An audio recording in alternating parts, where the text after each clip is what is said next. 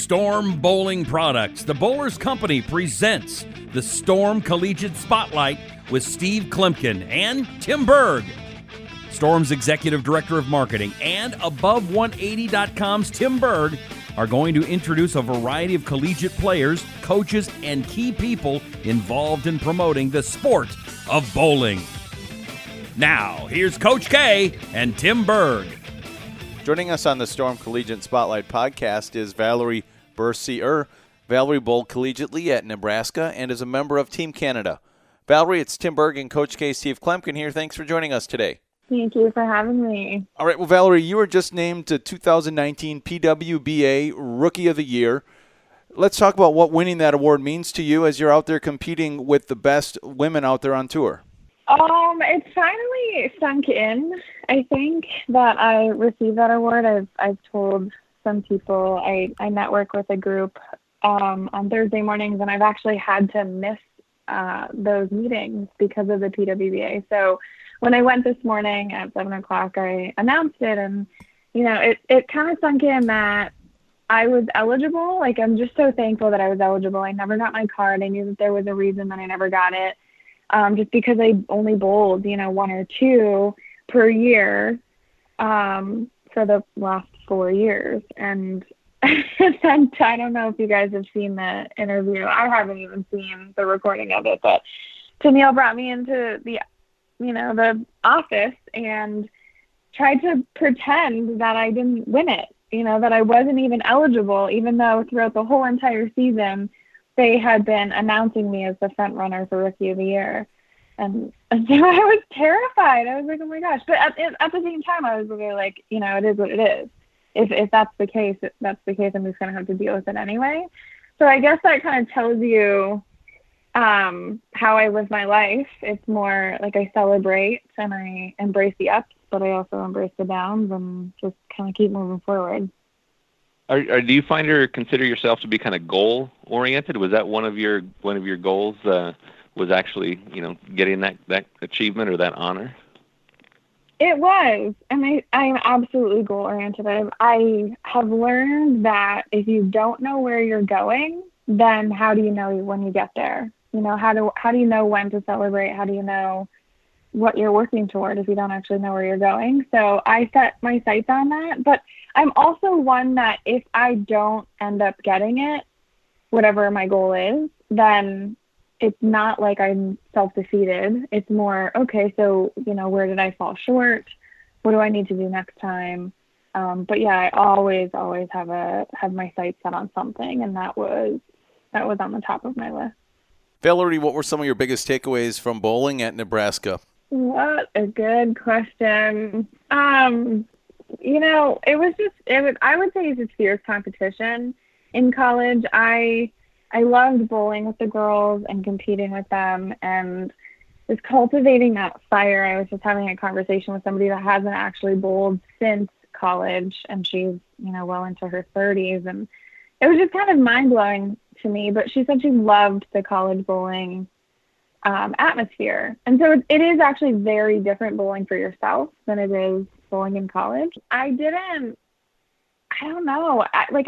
always agree necessarily with all of the fundamental changes and what Straub, taught us. And because he taught us how to think on the approach, and but I didn't always agree with his philosophies in terms of like thinking on the approach and the mental side. So I actually had to just take what I liked and what I agreed with when I was there and then transfer it into the game that I have now. So I had to kind of unlearn some things and then relearn what I believed was the right way. That's what people, I think, when they're being honest, are going to say, hey, this is, there's pluses and minuses, or, I don't know, you call them ups and downs or so, but that doesn't mean that there's any program that you go to collegiately that you're going to say, hey, I agree 100% with every single thing that's taught. And there might be some things, that you've changed your mind, or we've all changed our mind on things that we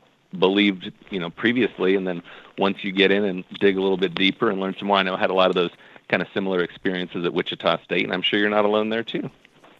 Yeah, that's so true. Yes. absolutely, where you're not going to agree. And I think that kind of leads to the next little phase of this question is you're not going to agree with anyone 100%. So it's taking, and I fully believed in their program while it was there, and that was what mattered. And then it wasn't really until towards the end that I just wasn't comfortable. And there was a point in time where I almost didn't want to bowl anymore. Like I literally sat down and I told Coach Straub, I don't think I'm going to bowl after this. And from what I remember, he said, okay, that's okay. There's a lot of people that don't bowl after college. And so I was just like, all right, cool. Like that's where we stand. So I finished my 4 years. And I think at that point, though, I decided, going back to goals, I decided to set my sights on Team Canada. I hadn't made it in a couple years because I went from youth to adult. And I was like, you know what, I actually loved that side of bowling. I'm going to miss it if I don't bowl. And so I worked really hard to feel comfortable again. I think I changed my grip. I changed a whole bunch of my physical game. And then I went 6 weeks later, and I ended up coming sixth, making Team Canada that year. And that was the start. I think your question kind of led to that was the start of just becoming a little, like after college, and becoming a little bit more competitive post-college. I didn't do a lot, but that was definitely, like, Team Canada was one of the big goals that I had. And you've had a big year with Team Canada, have you not? With World Championships, and I think you also had, was it in Peru? Is that where you went? Yes, I went to the Pan Am Games in Peru. Pan Am Games. Yeah. What was that like? How was this year? How was your performances this year with Team Canada? So Peru wasn't great, and the World Championships wasn't good until the third day, until trios, until I got to figure it out myself. And there is really truly nothing like a good ball rep behind you, and that is something that I didn't feel that we have had. Like, Ty Rose was an incredible coach for Team Canada, and I was really sad when he decided to go a different way, because there aren't a lot of people that are as knowledgeable and as trustworthy as him. And so that's, I think, one of the big differences is on tour, we have ball reps that I trust, that know my equipment, that we can drill bowling balls and we can try to match up a little bit better. Whereas at Team Canada events, I feel like it's not as easy. You have to do it. I have to do it on my own. And clearly I'm not as smart on my own as I am with other people around me. So is that something then that you, as a bowler, is one of your goals, that you want to be able to understand a little bit more to that side of the game and be able to see things a little bit quicker on the lanes? Yes, that is absolutely my goal. I try to learn. So my husband is a product specialist at Brunswick. And so I ask him questions all the time just about dual angles and, what's the RG and the differential of this bowling ball compared to this bowling ball, and, like, what's my axis rotation. So, and then how does the surface, because you could like dual surface as well. What if you put like a 500 under and like a 4,000 on top? Like, what does that do? So I really do try to learn as much as I can. And I have heard from, people that do know a lot, is it can hinder, though. It can create too much thought in your mind, or, too many thoughts in your mind going while you're just supposed to just compete, right? So it's a battle. It's a balance of, do you know enough, or should you just shut your brain off and play, right? That relates to, I remember one of my times in college, they had question that kind of got posed to, which is it easier to shoot 800 or 450? And there's a lot of times if you're shooting 450, you think about how difficult. You're thinking about every hand position and release and what ball and where you're standing, all this stuff. And when you shoot 800, you just roll the ball, and bowling seems very easy. Yeah, it's so true. When you are striking and you're learning that and you're matched up, like, for example, at the World Championships, I shot 1470 for 6 games, and it was just unreal. I mean, I felt I said nobody else was shooting nearly that high. I mean, there were a couple 200 over, but like but it felt so easy. It just felt loose. I made really good moves. I had the right surface on my ball. Like, I finally matched up, So it took me 4 days, but I got there, Hey, Valerie, so what advice then do you have for the high school players listening that are trying to choose a college to bowl at? I would say for sure, just figure out what you're passionate about aside from bowling. I mean, a lot of people, especially young kids, they're passionate about sports and competing and stuff, but what subjects do you really enjoy? For example, which subjects do you not mind doing homework, or like that you're studying and the time just flies by? Like, why don't you just find a topic or a major and start to take courses in that? It's, it doesn't have to be definitive, but you want to choose a major, or a school based on a major, I feel, just because your education is going to take you really far.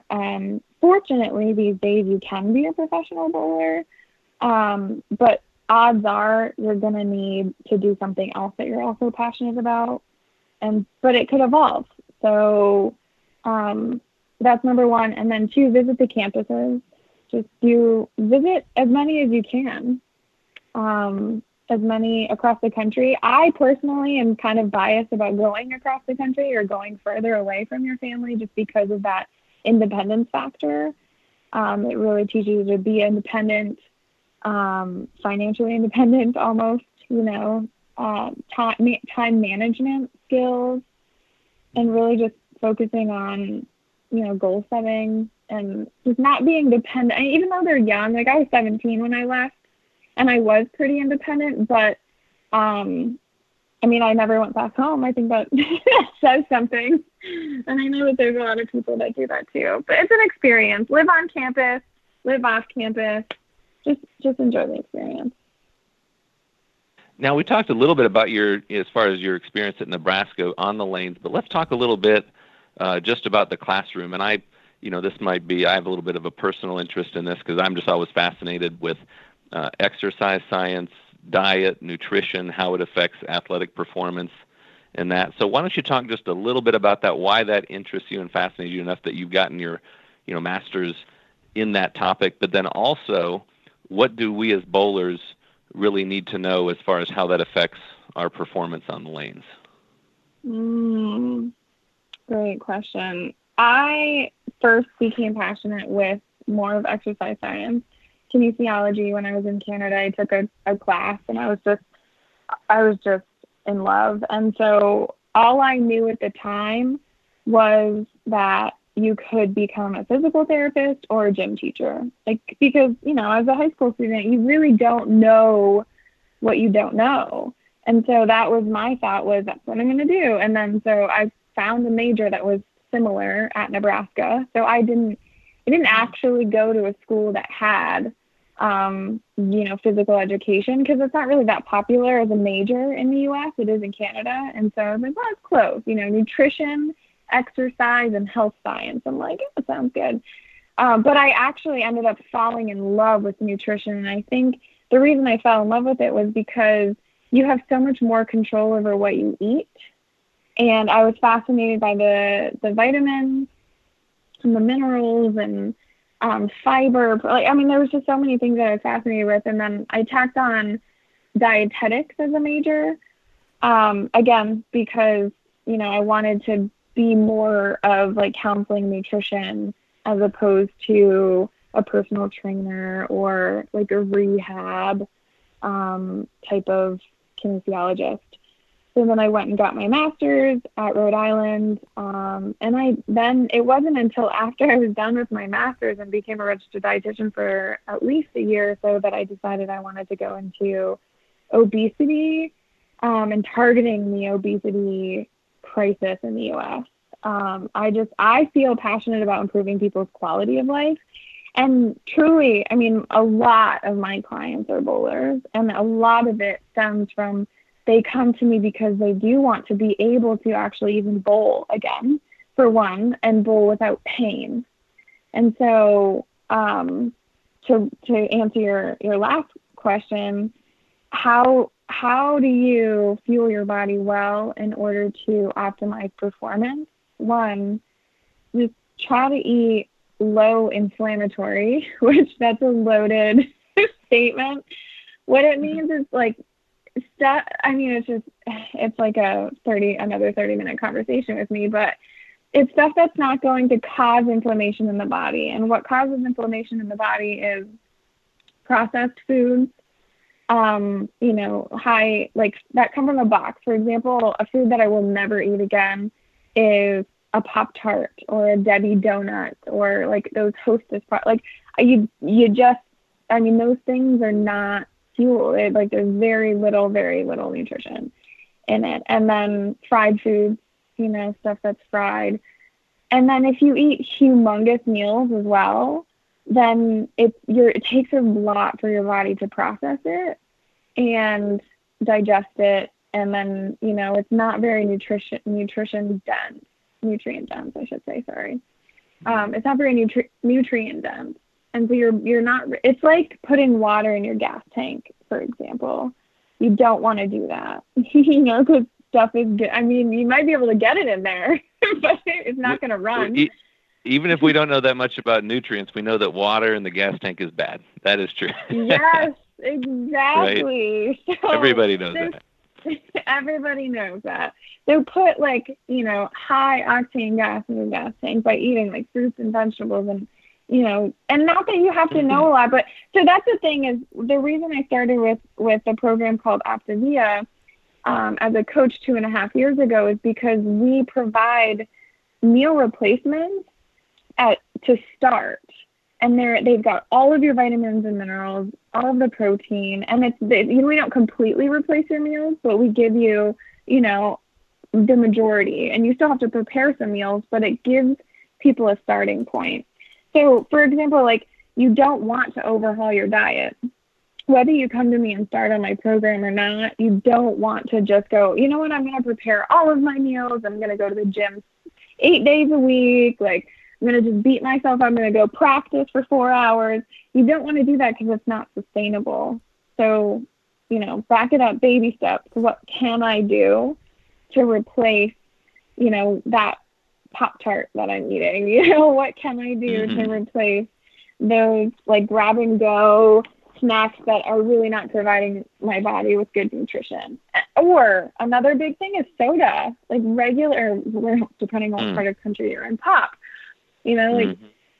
What can you do to replace that? I mean, that's got zero nutrition, ton of sugar. All right. Well, you've mentioned, I'd like a real life example here. So you've mentioned a few times like Pop-Tarts and some breakfast type meals. So what's an example of what would be a good meal to fuel a person's body? And this can be someone that's from the age of 14 up to 84. If they're bowling a tournament in the morning, that's 9, 10 o'clock tournament, and they want to have a good breakfast, what would you suggest? I would suggest if you're at a hotel or if you're preparing on your own, but I mean, eggs is a great morning protein. You could do a veggie. I love vegetables. I think vegetables are the most nutrient dense foods out there. And so a veggie scramble or a veggie omelet. You can do a piece of whole grain toast with peanut butter. And then, if you want a little bit more carb-wise, you can do some fresh fruit. That's what I would suggest. And that'll hold you over for maybe, 3, max 4 hours, and then you want to have another meal. So my favorite go-to is bananas and peanut butter, trail mix, nuts, dried fruit. I mean, apples and peanut butter, nut butter to me is just, it's perfect. I carry around jars of it. And then also, so we have meal replacements, so our fuelings, we call them. I carry them around all the time, too, because it's the grab-and-go snack. I have one every, hour and a half, 2 hours while I bowl. So we have, shakes and stuff that make it really easy and not messy, because I know a lot of people don't like to eat while they bowl, because it's messy, it's heavy, it bogs down their digestive system. So keeping it light while you bowl is good, too. I know that was one of the things, we used to have that at the Open Championships or at the Team USA trials and stuff, and there was this thing that used to go around where it was always eating's not allowed, and it would be so hard when you're going through an 8-game block, or even if you're bowling a team event, which is only 3 games, for nationals, but it takes you 3 hours and 10 minutes to bowl it, to go through and to not be allowed to sort of refuel your body, that was... Right. That was a tough thing, and since some of those rules have been changed for the better, for sure. But you still see, I think, a lot of times, and I think, many, highly competitive bowlers are probably still guilty of that, where, you kind of get in a little bit of a pinch and you're out of time, and then you just kind of put whatever food you can find in your body, whether it, negatively affects your performance and, the next 45 minutes later, or however long it takes you to start processing it. Yeah, you hit the hot dog cart, Steve, right, at South Point. The hot dogs, exactly. You see, and that's what always drives me nuts. You go there and you go to nationals, it's you got this stuff and you're trying to be, you're going as it's the highest level of competition as an amateur bowler in the U.S. And then the only food they have available is a cart with hot dogs. Now, granted, I mean, it's got to, and I don't have a degree. I just have an interest in nutrition and diet and exercise and that stuff. I don't have a degree, but as far as just seeing just a big pile of hot dogs right next to lane 1, it just drives me crazy. There's zero chance I will ever eat a hot dog from there. And I never used to be that way. I'm telling you, until I read the book or I listened to the book, Never Binge Again. I never thought, it's such a great, because it's not even just about binging on a huge amount of food. It's more just deciding what you're going to eat and then sticking to it. You know what I mean? So there's so many people that are like, oh, that food's bad and blah, blah, blah. It's not that it's bad. It's just decide, for example, if I decide that I'm not going to eat Pop-Tarts and then I eat it, it's not a good, that kills your credibility with yourself, right? All right. Well, on that note, Valerie, we'll let you run. This has been very insightful. Thank you for joining us on the podcast again, and congrats with your 2019 PWBA Rookie of the Year award. And we look forward to. Are you going to be out there quite a bit next year? Have you given any thought to how much we can expect to see you competing on the lanes in 2020? As of right now, I do plan to be out there, because not that I can defend Rookie of the Year, but I can improve. I think the Tour Championship will be my next goal.